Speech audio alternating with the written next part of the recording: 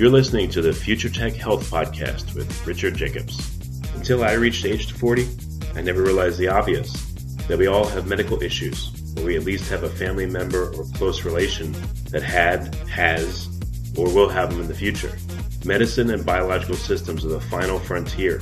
Until we've conquered death, figured out how life began, cured cancer, and understood our purpose in the universe, there's a heck of a lot to talk about when it comes to our health. Future Tech Health means I'll be covering futuristic topics that are actually already in clinical trials, or even starting to appear on shelves or by prescription, or available for your own use. We dive deep into stem cells, CRISPR-Cas9, the science of sleep, epigenetics, medical testing, cancer, ketogenic diets, stem cells, aging, regenerative medicine, and more. My goal for you, the listener, is to learn from these podcasts. You may very well learn something that may change the course of your life for the better, steer you towards a new career, or give you insight into addressing a serious medical problem. Remember, however, this podcast and its content is informational in nature only. No medical, tax, legal, financial, or psychological advice is being given. If you enjoy the podcast, please listen, subscribe, like, and share it with friends. Thank you. Hello, this is Richard Jacobs with the Future Tech and Future Tech Health podcast. I have Matthew Johnson. He's an expert on psychedelics. He's an associate professor at Johns Hopkins. He's been working with psychedelics for approximately 15 plus years, and he's published 119 papers, 47 specifically on psychedelics. He's helped to establish safety guidelines and to guide research into them. And I know that Tim Ferriss, amongst a lot of other people, very interested in psychedelics and how they could be used to help people with PTSD, etc. So, Matthew, welcome. Thanks for coming. Richard, great to be with you. Yeah, if you don't mind, what's your history like? Why this area of research? What got you into it? Yeah, so it's a fascinating area. I'm an experimental psychologist or a research psychologist, and I'm one of the things I do is study decision making, particularly in addictions. And so for me, it's the most interesting thing about psychedelics is their ability to serve as behavior change agents. I mean, the number of people who have said that psychedelics have made big changes in their lives, be it in addiction recovery or in terms of making a change in the direction of their life, these anecdotes just abound. And it's also consistent with the ceremonial use of these compounds in a variety of indigenous cultures. So for me, the interest goes back to my undergraduate days in college when I stumbled across this history of psychedelics being seriously investigated in the 50s through the 70s, including not just neuroscience, experimental research, but also therapeutic research in treating addiction and other disorders. And so I became very interested, wrote papers on this, and fortunately was able to start research in this area after I finished my PhD. I started my postdoctoral fellowship here at Johns Hopkins, and became involved with psychedelic research, and I've continued it ever since. And here we are, 15 years later, and it seems like the world kind of caught on within the last year. Okay. I mean, interest is coming out of the woodwork about this research, which is awesome. So you talked briefly about anecdotes from people saying that they had essentially, I guess, a transformative experience. Do you think that's because the experience of being on psychedelics, I don't know, it just seems to be a very dramatic, again, transformative, maybe, I don't know, how much of a religious component do you think enters into it? A lot of people seem to say that they felt the presence of God or felt they just had like a spiritual, a journey when they took a psychedelic. Like, how prevalent is that in the anecdotes, and what role do you think that plays? So the language gets really tricky here, and it really kind of depends on what we mean by religious. In terms of nominally religious, I don't see any evidence that is critical at all. I think so much of what we're seeing with these effects is if you come in with an overt religious orientation, that can color the way you describe these experiences. But I've seen too many, atheists come into these experiences that come out atheists. And I'm more struck by the lack of change in those sort of overt descriptors of worldview. Just kind of the language surrounding these things is being rather superficial. And I think the interesting stuff is the commonalities. So, you have people that are religious, and then you have folks that are so-called spiritual but not religious. And then you have a whole chunk of folks who are, none of the above. They think anything with the term spiritual is a bunch of mumbo jumbo. And that's understandable because, spiritual can mean so many different things. On the one hand, you ask someone coming out of one of these sessions whether it was spiritual, and they'll say, well, no, I didn't see any, angels or, crystals or anything like that. But they'll say, for example, that, they felt connected with the rest of humanity at some level and really pondered their deep relationships with their family and their loved ones, saw this kind of big picture of their life and the role that they're playing in this life and focus on the meaning in their life. And they might, one person might say, well, of course, that's the definition of spirituality. And those are sort of the humanistic aspects that any secular clinician will tell you, like, yeah, that's what you want from anybody, atheist, agnostic, religious, what have you, feeling connected with others, finding purpose and meaning in life. So there's just a real variation in how people orient towards these experiences. Often people have experiences that they'll label mysterious and ineffable. They'll have an experience that just kind of defies words. And I think that's kind of a big mystery where we tend to fill in the blank with our own worldview, be it nominally religious or spiritual or otherwise. So we do have evidence that that's sort of something like a transcendental or so-called mystical experience is predictive of long-term positive benefit, but that does not hinge on whether it's nominally about religious content, nor whether it's about supernatural content. So this is more to do whether the person had a sense of unity, transcending time and space, these types of qualities, which are more psychological in nature. Yeah, that's a good clarification. Okay, interesting. So whether someone's religious or spiritual or not, the commonality lies elsewhere. The commonality lies in having what they describe as a mystical or indescribable experience. Is that what you're saying? Yeah, absolutely. And the rest is just sort of coloring as I see it. Huh, interesting. So does that, having a mystical experience, does that seem to correlate with the strength of the experience? Because there are certain thresholds over which the experience is effective or not, or a threshold below which is not really that impactful? Right. So the mystical nature of the experience is correlated with the overall strength of the experience, how intense the experience is, according to the person's report. But it's not a perfect correlation.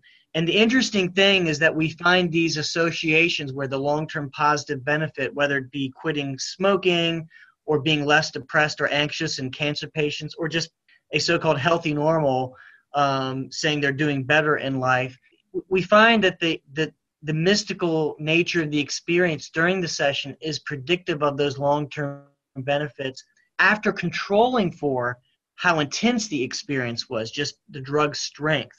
So there does, even though they're related, the drug strength and the mystical nature, for example, this sense of connection and unity of all things, it seems that there is something special above and beyond just the strength of the drug effect. And that's what really makes it interesting, suggesting it's not just a drug effect, it's something about the nature of this experience, the qualitative nature of the experience, that's predictive of long-term beneficial outcomes. So it's I think of it, even though it's prompted by a medication, so there's clearly a biology, and we know a good amount about that biology, this is really in many ways more like a learning experience. It has more in common with what we know about good behavioral therapies, psychotherapy, than it does with other, psychiatric medications. Any other themes or trends and anecdotes that really fire up your curiosity or are strange to you or interesting? Well, gosh, there's anecdotes about kind of out there in the wild, so to speak, about the treatment of any number of disorders, and we're starting to follow up on that. We're starting a study with anorexia treatment, and I've received a number of compelling anecdotes about that, about use of a psychedelic leading to some level of recovery from anorexia. In terms of in our studies, just the individual anecdotes abound. Have you directly observed a patient to be one way, then they come in and they do one or more treatments, and then you can tell without them self-reporting that they've become a different person?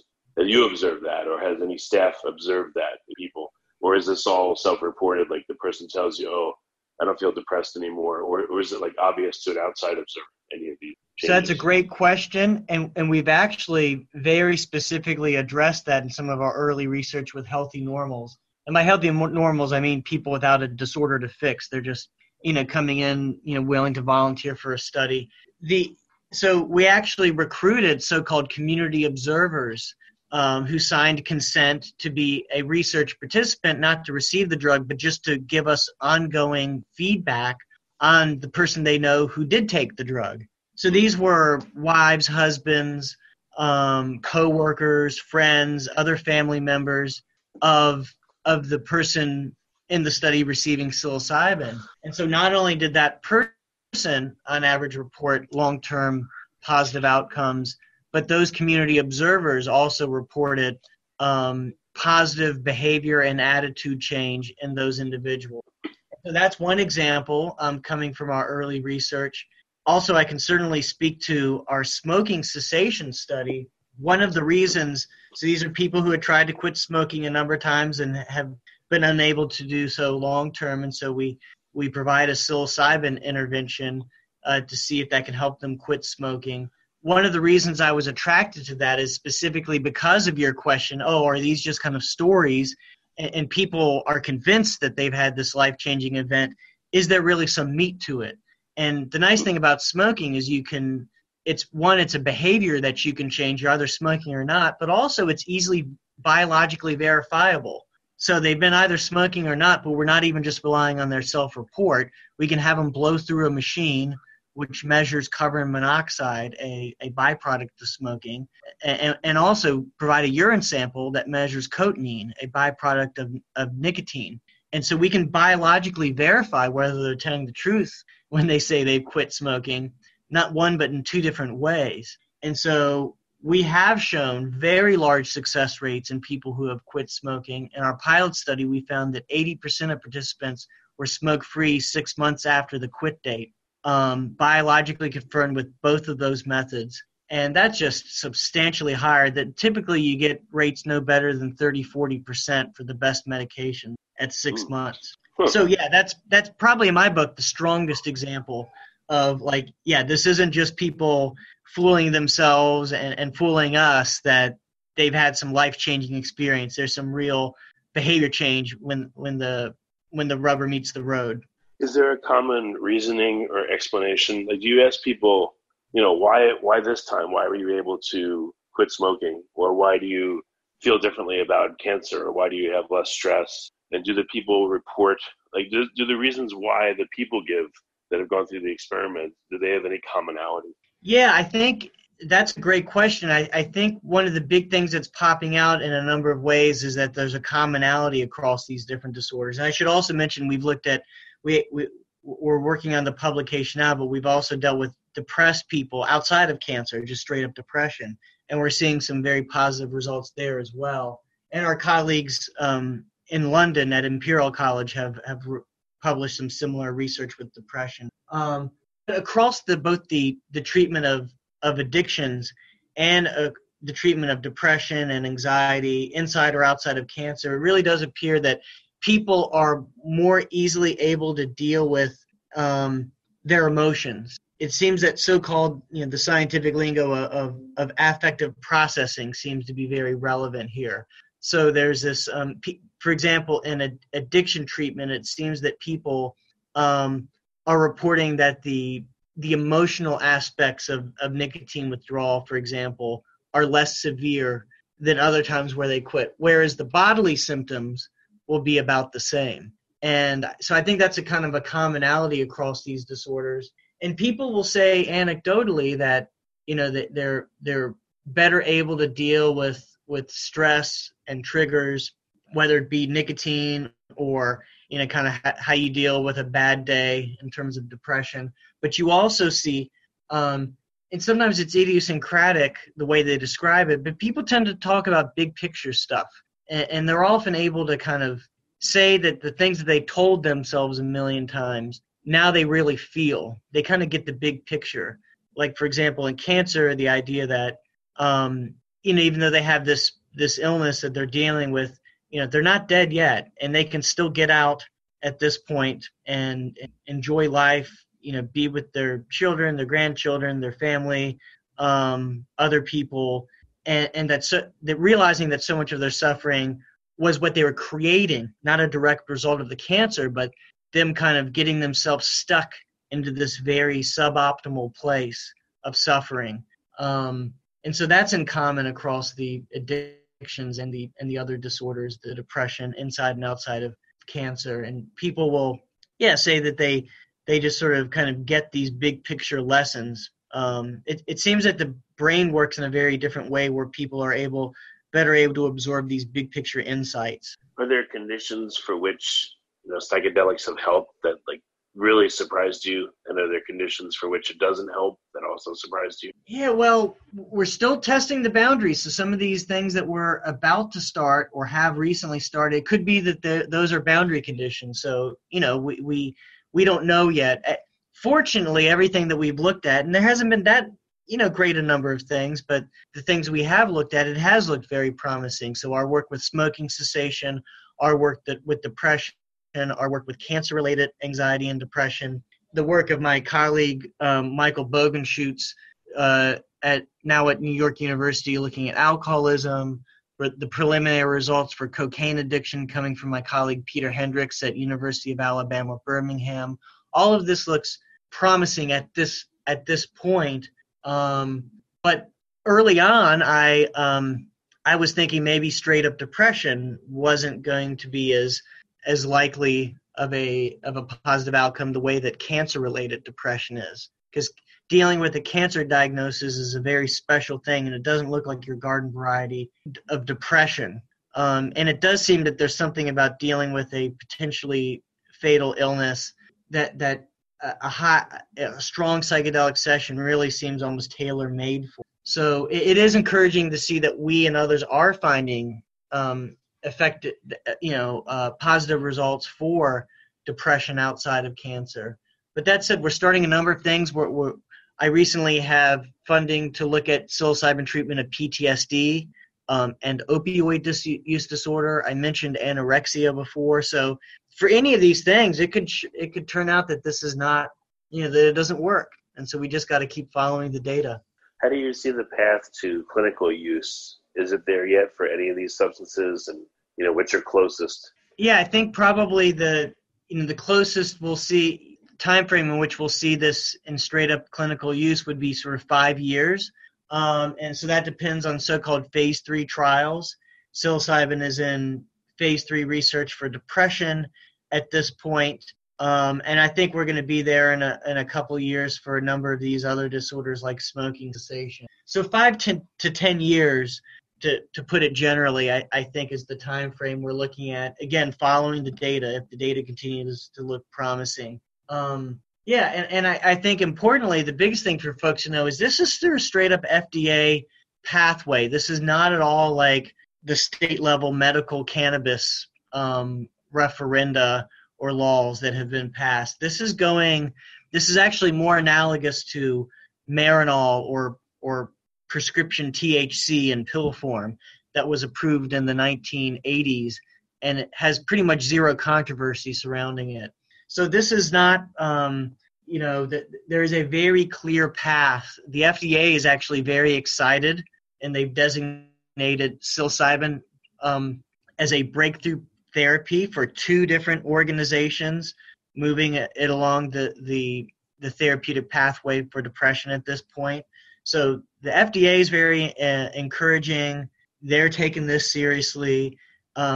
there isn't kind of the need that there was with the cannabis use to kind of go to the for medical use, resorting to the local initiatives. So just wanted to let in terms of pharmaceutical company development, in terms of investment, in terms of the whole idea, like what are the chances this could go mainstream. I think this is extremely promising because this is falling right along the FDA path that is well laid out, and that involves no inconsistency between state and federal law, anything like that. Yeah, no, that's great. That's excellent that there's it's I guess you can say coming along the right way or the legal way or the okay, excellent. What will it look like, you think, in 5 or 10 years? Will you go to a psychologist? Will you go to a medical doctor? Like, who will dispense this and how? And what do you imagine the protocol might be? Yeah, I think it's going to involve actually both psychologists and medical doctors. Well, one, it is a medication, so it has to involve a medical doctor. It may not be a medical doctor who's in the room with you, but they have to be approving, the administration, the prescription of any medication, including this. So, it could be that it's a psychiatrist who's the one delivering the treatment, or it could be that, some form of an MD is prescribing it, then it's a psychologist or a social worker, a master's level a therapist who is actually in the room with you. But I think it's never going to be take 2 and call me in the morning. This is going to be more like outpatient therapy, and that's basically the way we're doing the clinical trials.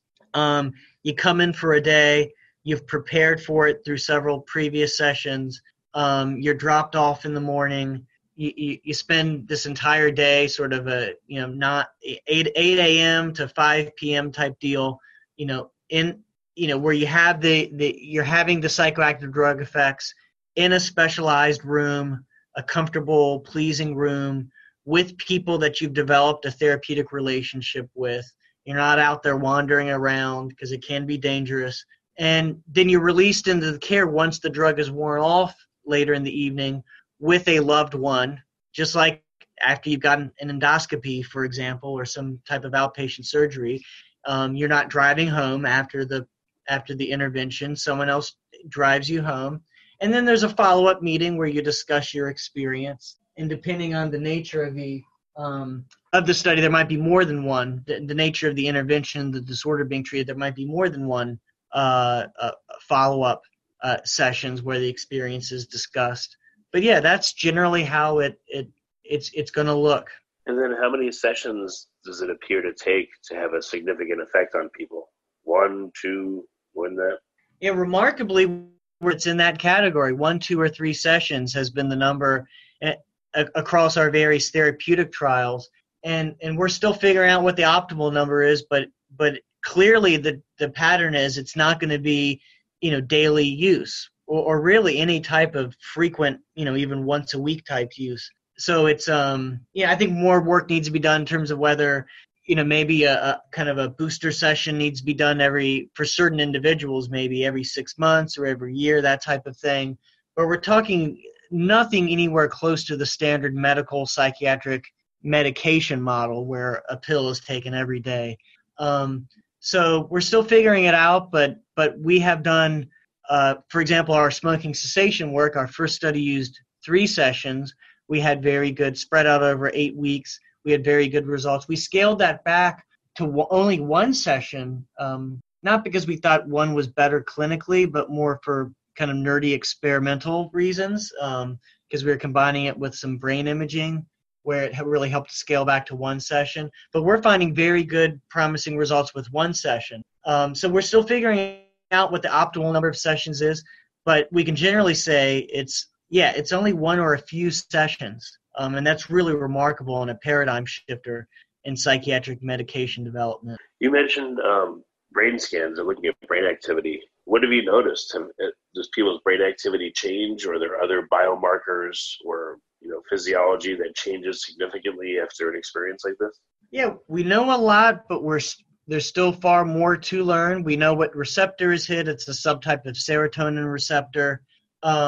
we know one of the interesting things that happens is downstream, this causes the network activity in the brain to drastically change. In other words, the communication or synchronization across different brain areas drastically changes. So you get much more communication across brain areas that don't normally communicate so much. And so we suspect that that is related to the long-term effects. We're currently examining that now in my smoking cessation trial. We don't have an answer yet.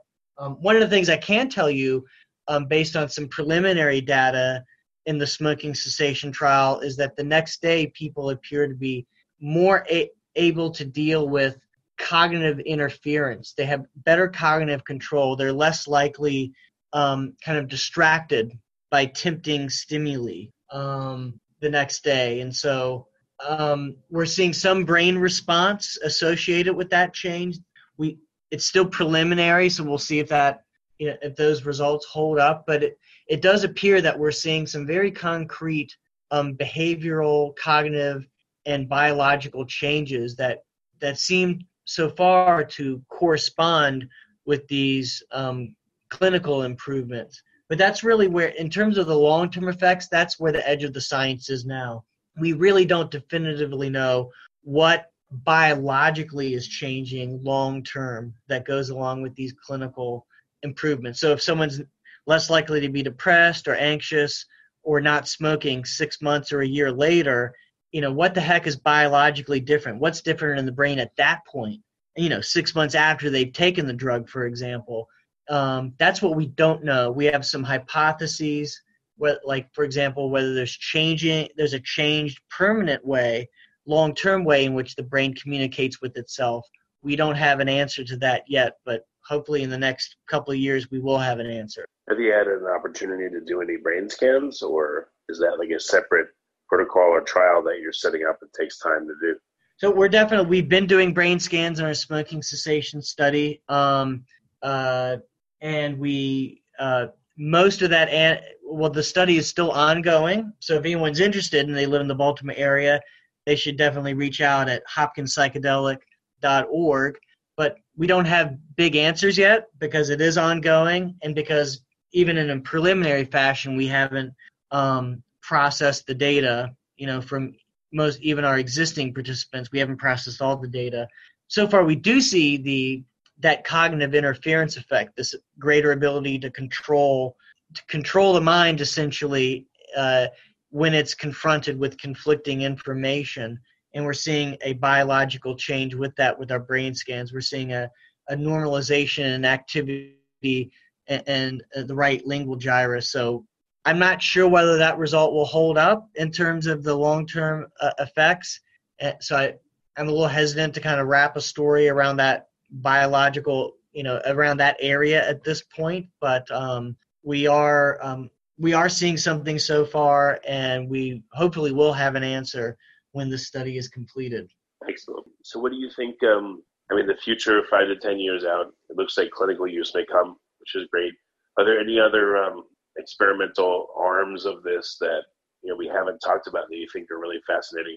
Oh, I think there's one of the big areas for the future and a big opportunity for drug development by big or small pharma companies is to look at non-psychedelic versions of some of these compounds. I think what we have going on here are multiple mechanisms of effect. My best guess is that the overt psychedelic experience, the subjective effects, if you will, I think they have played more of a role, have a role in the long-term therapeutic effects where someone has the story to tell. It's very much about changing their narrative, kind of getting unstuck from a certain way of living and thinking about themselves.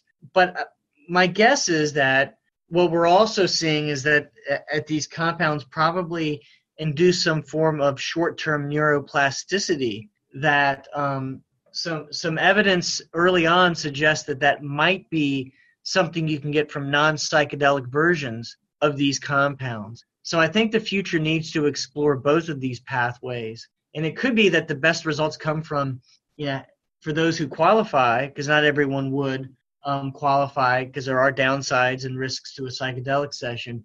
it could be the best results come from having a psychedelic session followed by, maybe the daily use of one of, a pill that is based on the same structure and leads to a kind of a neuroplasticity that is operational over the short term, like a daily, effect. And so there's just a huge opportunity for in the future to explore these parameters.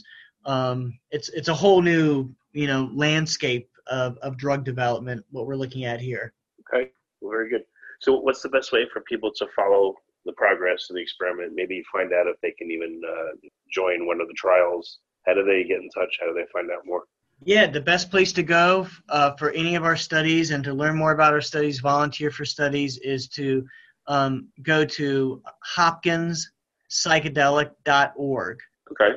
And I guess last question, how do you feel like Hopkins is now perceived, or this department that's working on it? Do you speak with colleagues in other departments or other people at at Hopkins, and do they joke about what you do? Do they have respect for it? Like, what's your perception of that? It's been a shifting landscape. I think the jokes are becoming less frequent, or, sometimes, the joke is still there, but it's embedded with or followed up by, oh, but seriously, this is fascinating stuff. So it's both, and it's good to keep a sense of humor. And there are some great jokes to be had in this area. But yeah, I think the respectability has continually grown, and people are just paying attention because of the results that we're seeing. And I think folks really respect the fact that we take safety extremely seriously, and we have good mechanisms in place to mitigate. So yeah, it's only increased. People understandably have been traditionally skeptical, but once they look into it, they realize that there's some evidence suggesting there's a path forward here. There are really promising data, and that we're doing everything possible to address the risks and to minimize them to an acceptable level. Well, that's great. Well, Matt, I appreciate you coming and the work that you're doing. It's going to be a big-time game changer for a lot of people. So thank you. Wonderful. Enjoyed chatting with you, Richard.